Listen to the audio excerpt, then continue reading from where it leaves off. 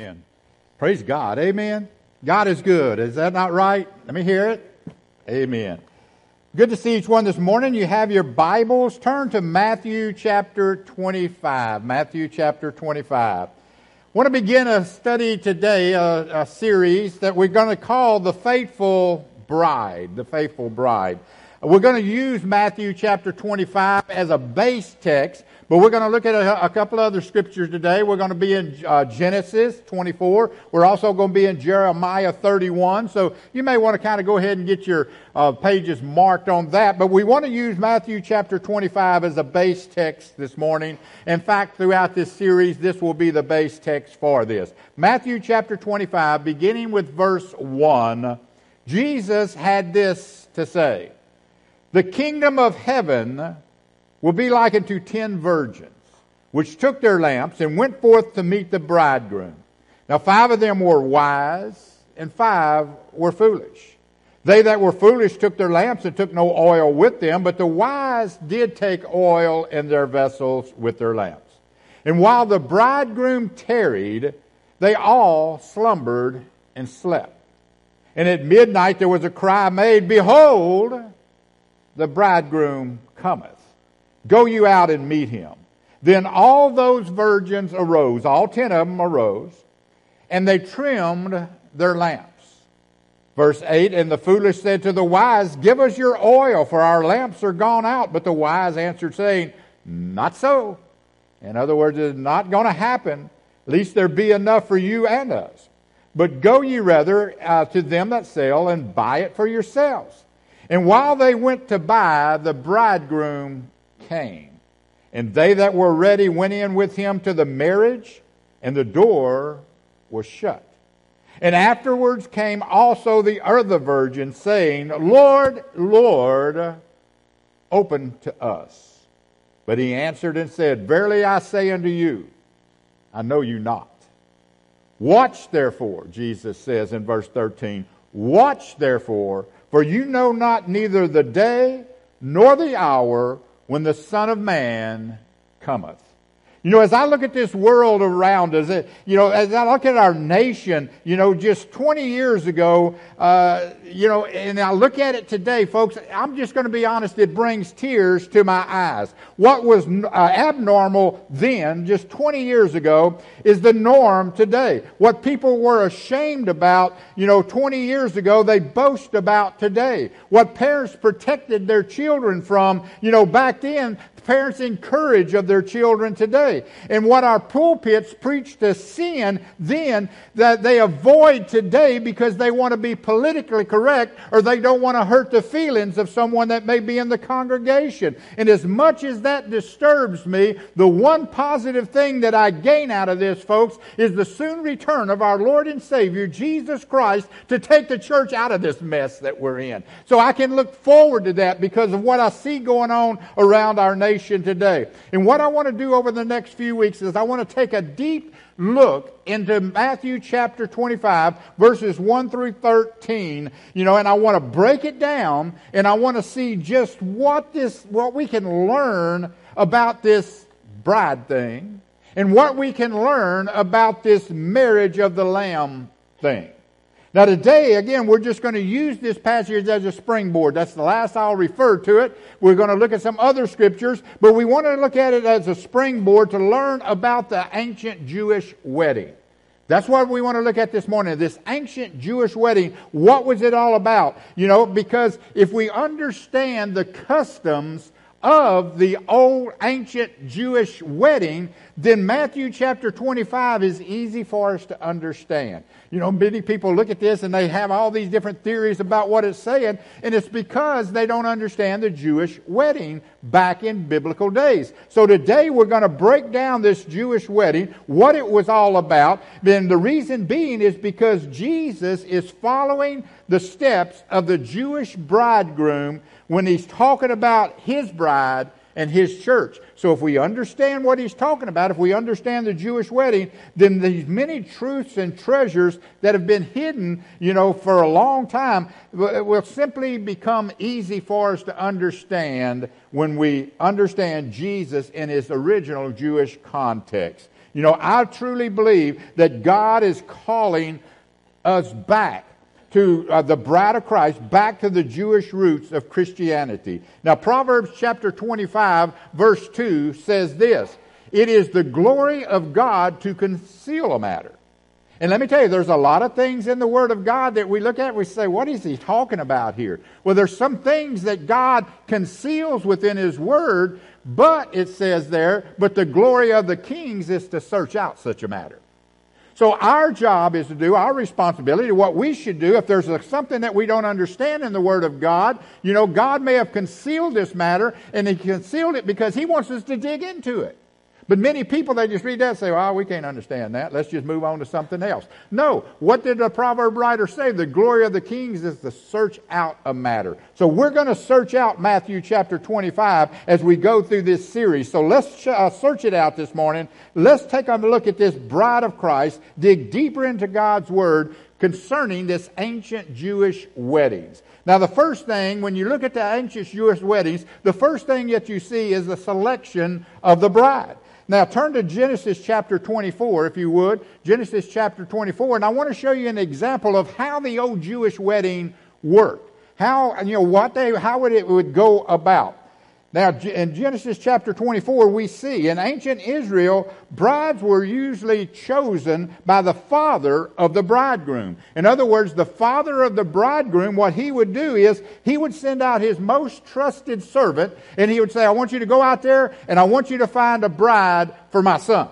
So he would send his most trusted servant to look for a bride. And we see that here in Genesis chapter 24. We see an example of that because Abraham sent out his servant to seek a bride for his son Isaac. And here in Genesis chapter 24, the servant, as he was going out, he said, all right, my master said, go look for a bride. Here's what I'm going to do. And in verse 14, he says, may it be that when I say to a young woman, okay, please let down your jar that I may have a drink. And she says, okay, drink and I'll water your camels too. Let it be her to be the one that has been chosen for Isaac.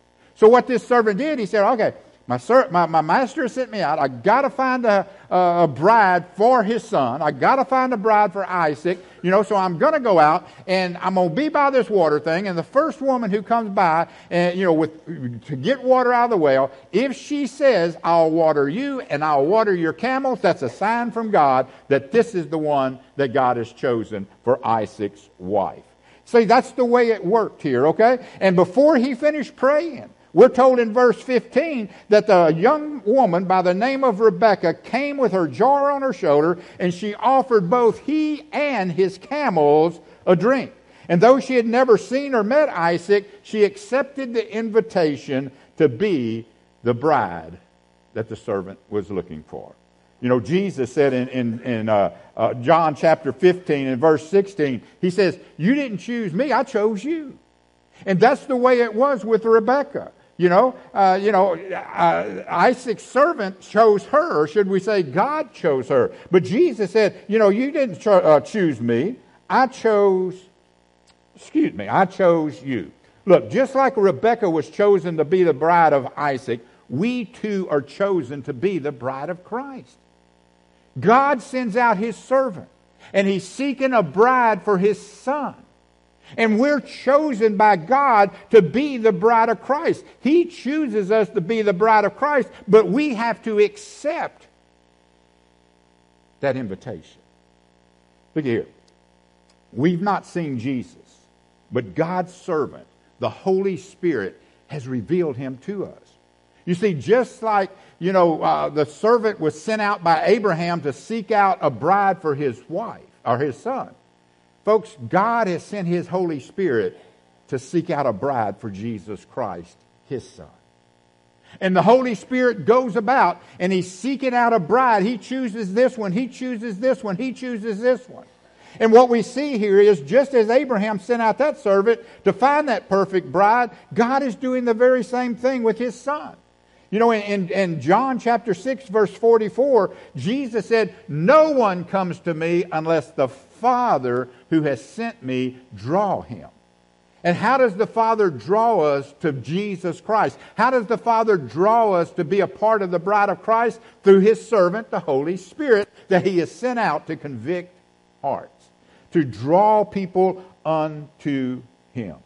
Look, because God's not willing that any should perish, but that all should come to repentance, folks.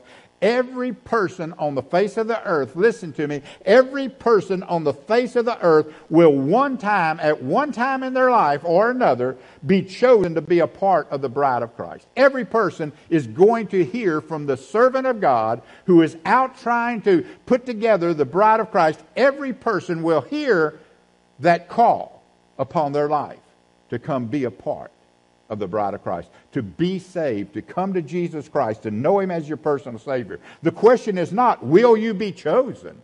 The question is, will you accept the call?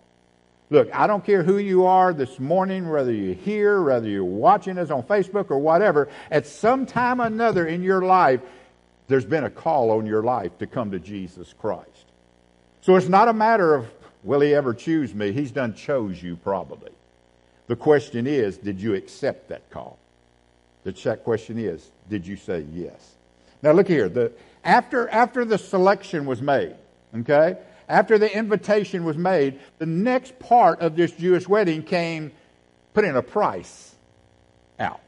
In other words, a price had to be paid for the bride. Now, brides in biblical times, they were chosen and then they were purchased. Now, I know what some of you ladies are saying. We're not cattle that you go to an auction and you pay a price. Well, no, you're not cattle. But back in the biblical days, this is the way it worked. There was a price to be paid for the bride. In other words, the price was paid to the father of the bride, both to compensate him for a loss of a worker. He was going to fix to lose a worker in his household. You know, once this woman got married. So it was to compensate him for the loss of the worker, but also to show him how much the bridegroom valued his daughter.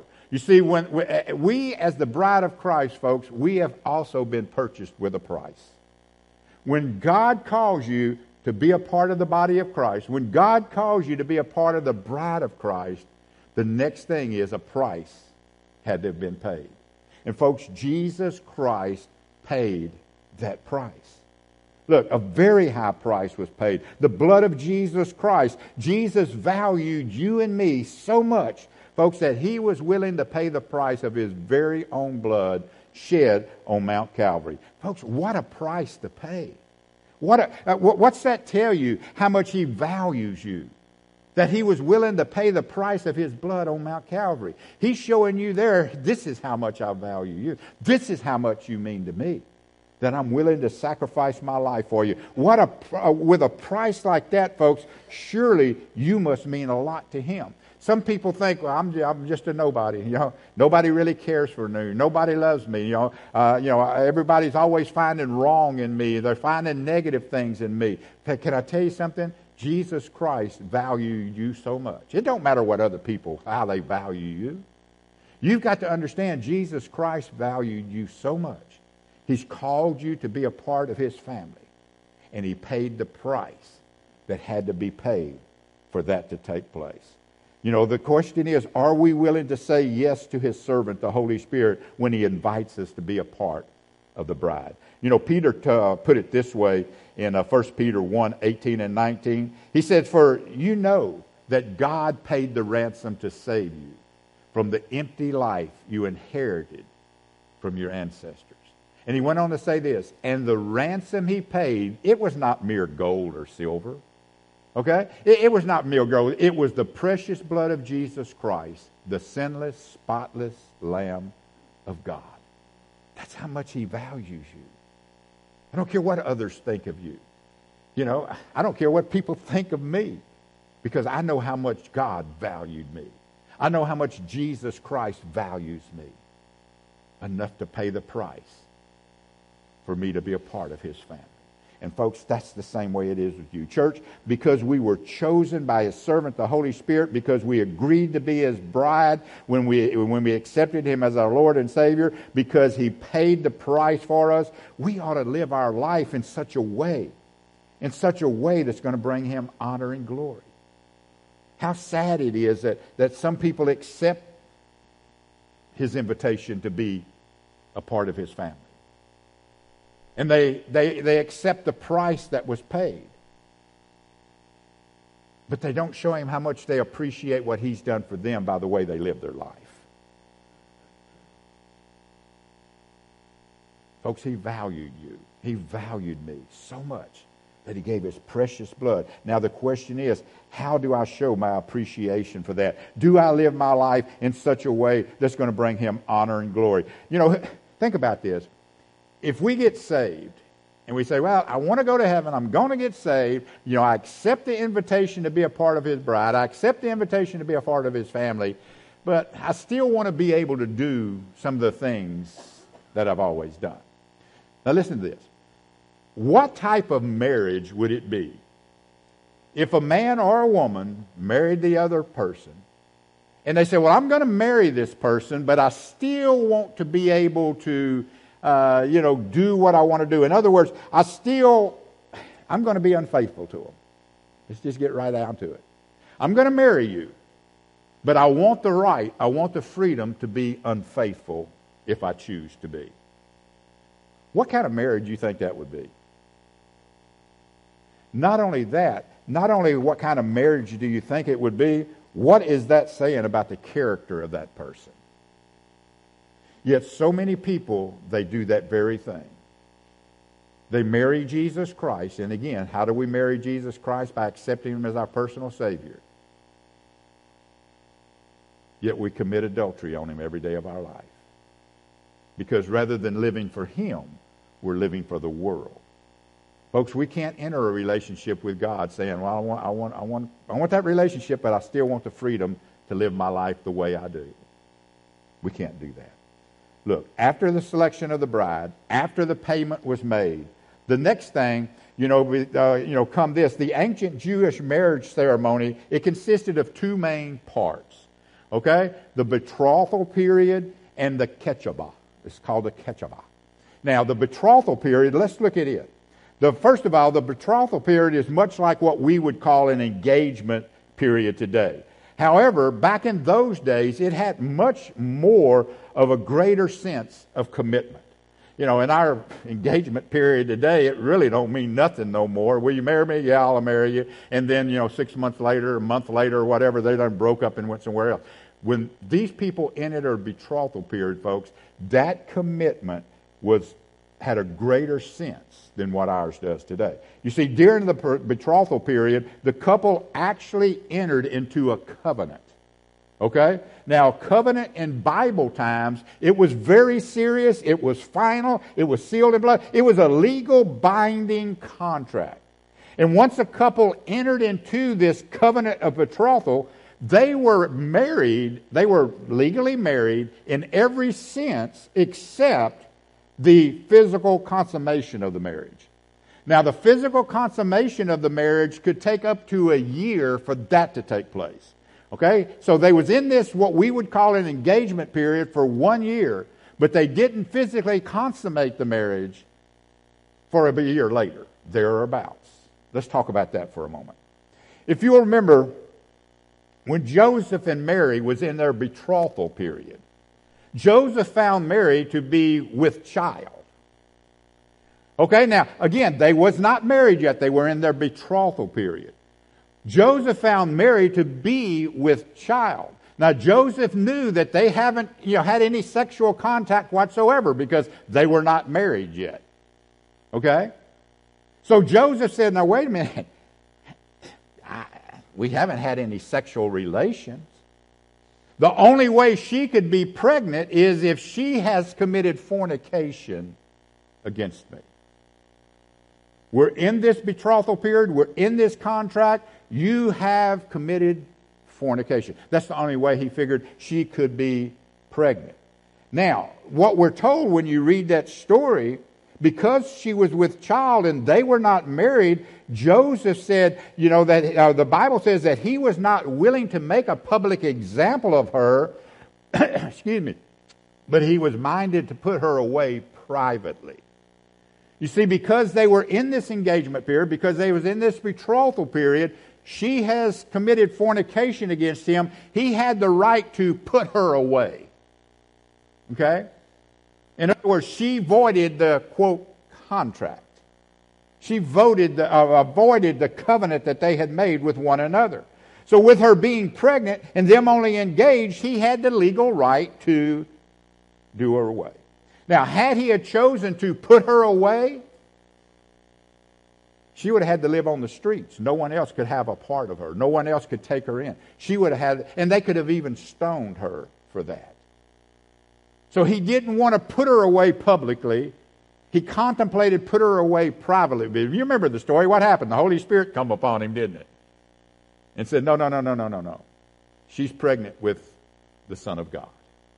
And Joseph had the faith to accept that. That's a different story all in its own.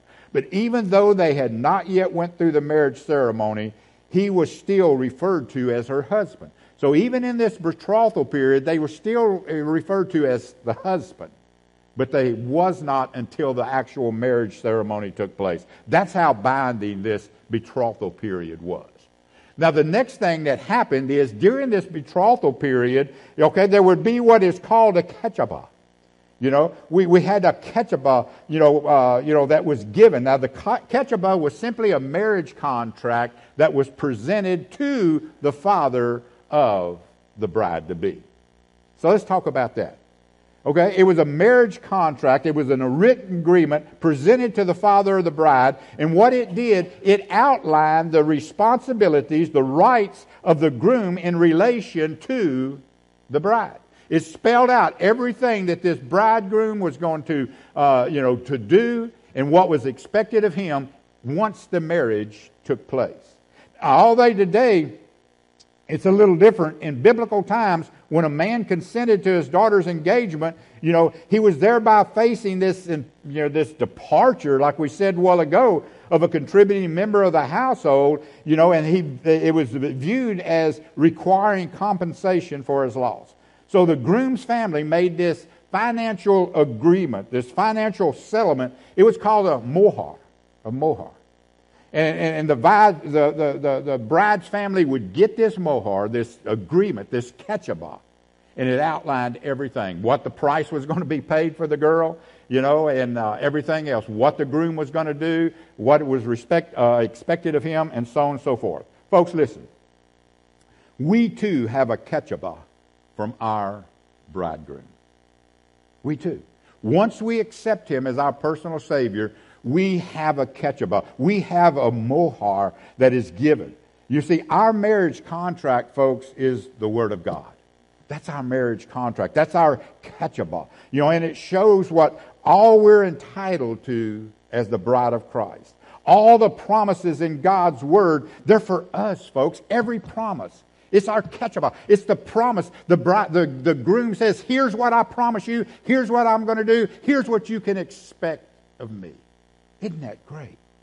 Look, as the bride of Christ, we're entitled to everything in the Word of God. Now, go ahead and turn to Jeremiah 31. I told you we was going to go to Jeremiah 31. I want you to see what Jeremiah had to say basically about the ketubah that was going to be written for the bride of Christ. Jeremiah chapter 31.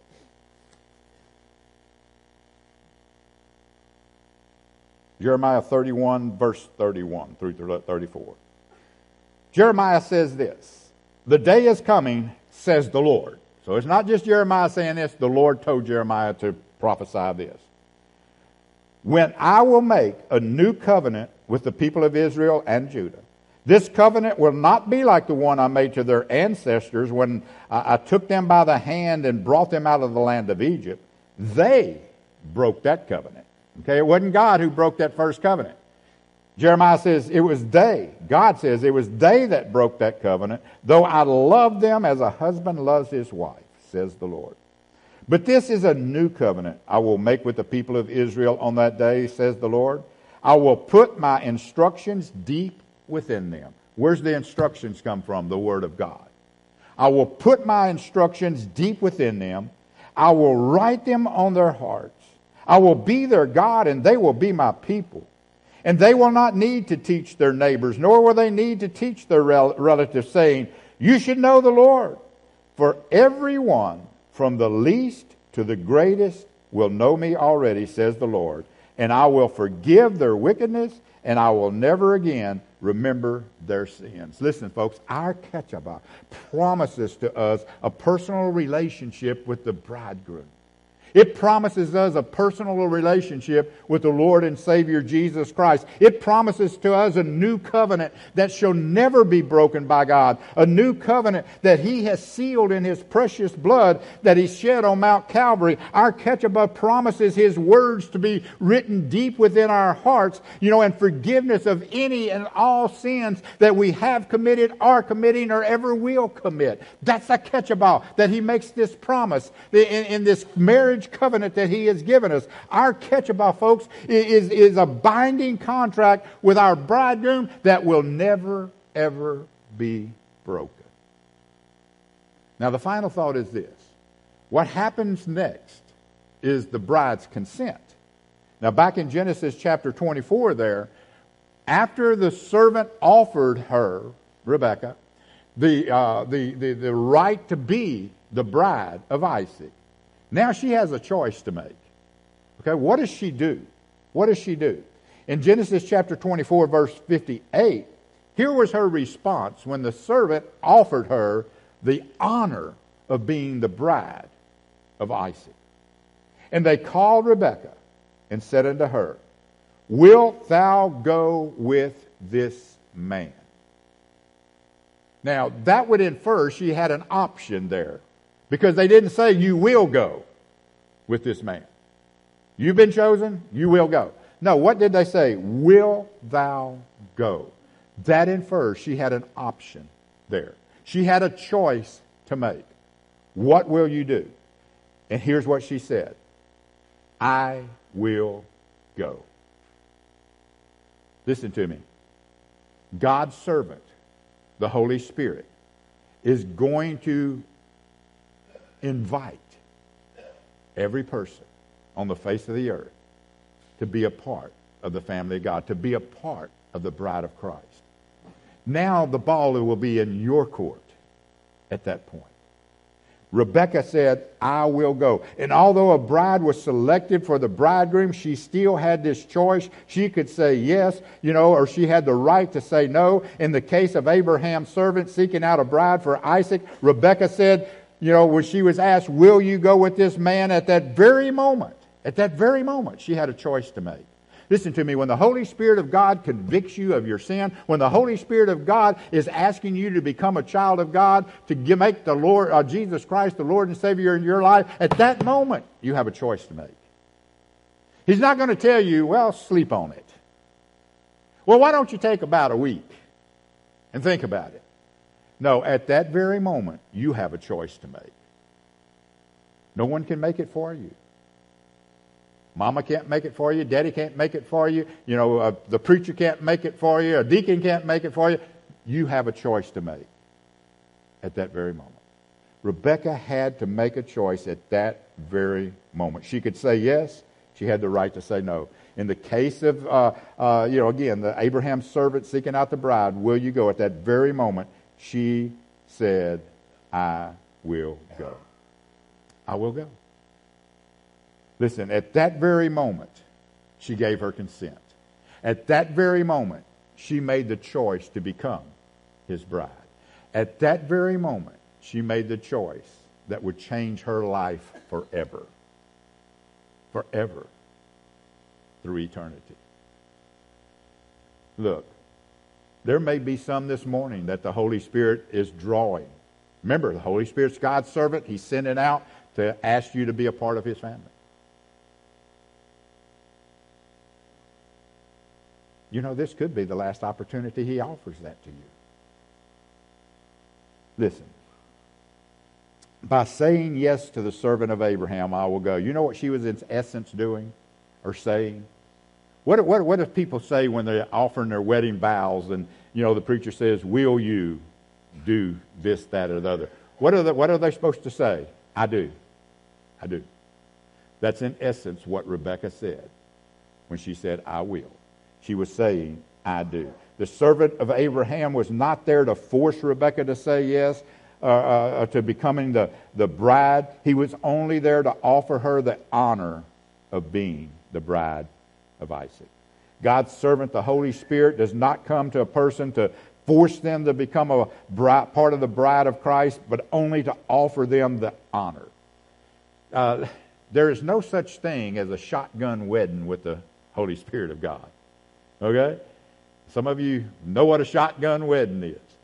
But when it comes to being offered to be the bride of Christ, ain't going to be no shotgun wedding. The Holy Spirit will not force you into that.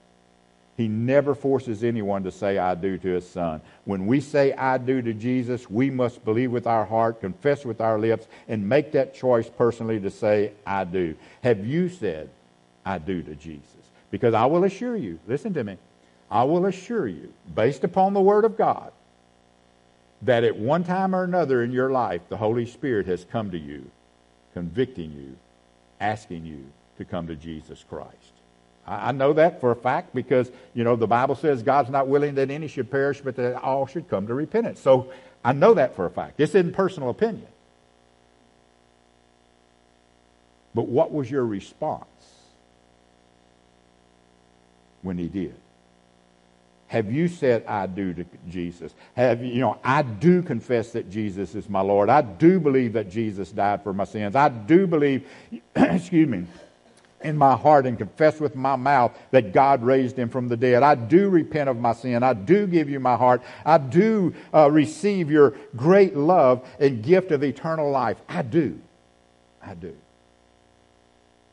When I was in the 6th grade, I said I do to Jesus Christ because his servant came to me asking me to be a part of the bride of Christ. The 6th grade. I've told you the story before. It was a Sunday night service at then Second Baptist Church in Tomball, Texas. Now it's called Carroll Street. But me and my best friend, old Terry Mask, we was back there like all kids do on the back row cutting up during the Sunday night service, all right? But yet I heard enough of the sermon that when I started to leave, the Holy Spirit said, I'm calling you to be a part of the family of God. I headed out the door, but the Holy Spirit said it again. I want you to be a part of the family of God. I want you to be a part of the bride of Christ. I told Terry, I said, Terry, I got to go talk to the preacher. And I got with my pastor, Brother Charlie Bridehop. He's still alive, okay? And I said, Brother Charlie, I got to talk to you. So he took me to his office. He explained the plan of salvation to me. We got ready to kneel down on the floor, and I got a Charlie horse in my leg.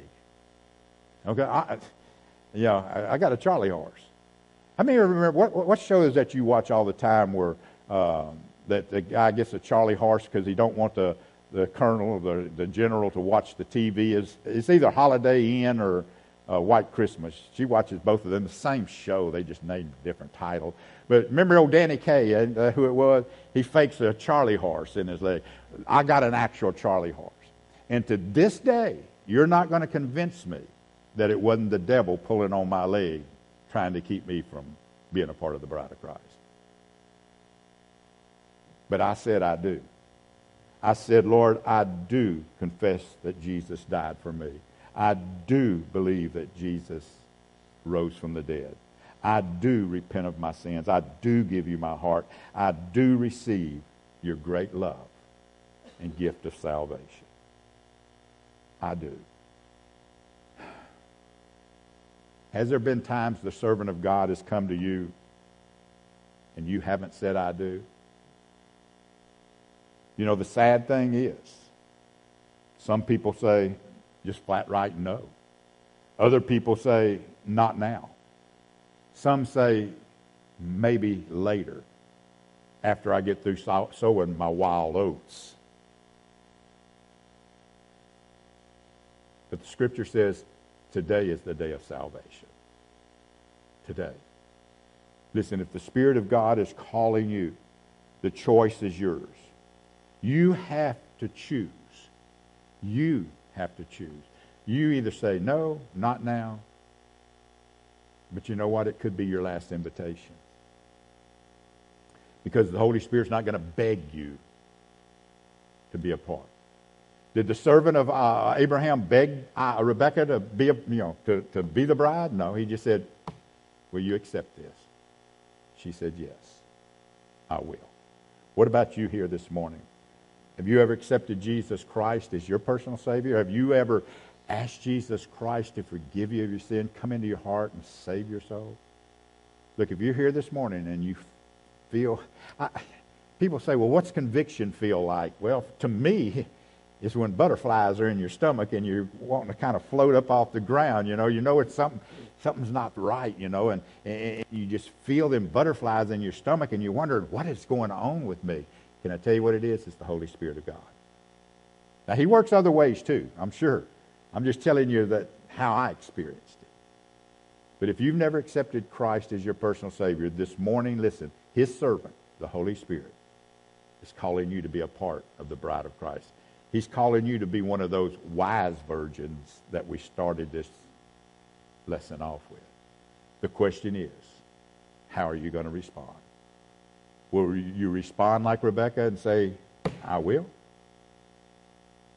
Or are you going to respond like, the old devil wants you to respond? No, not now, maybe later. That choice is yours. Let's pray.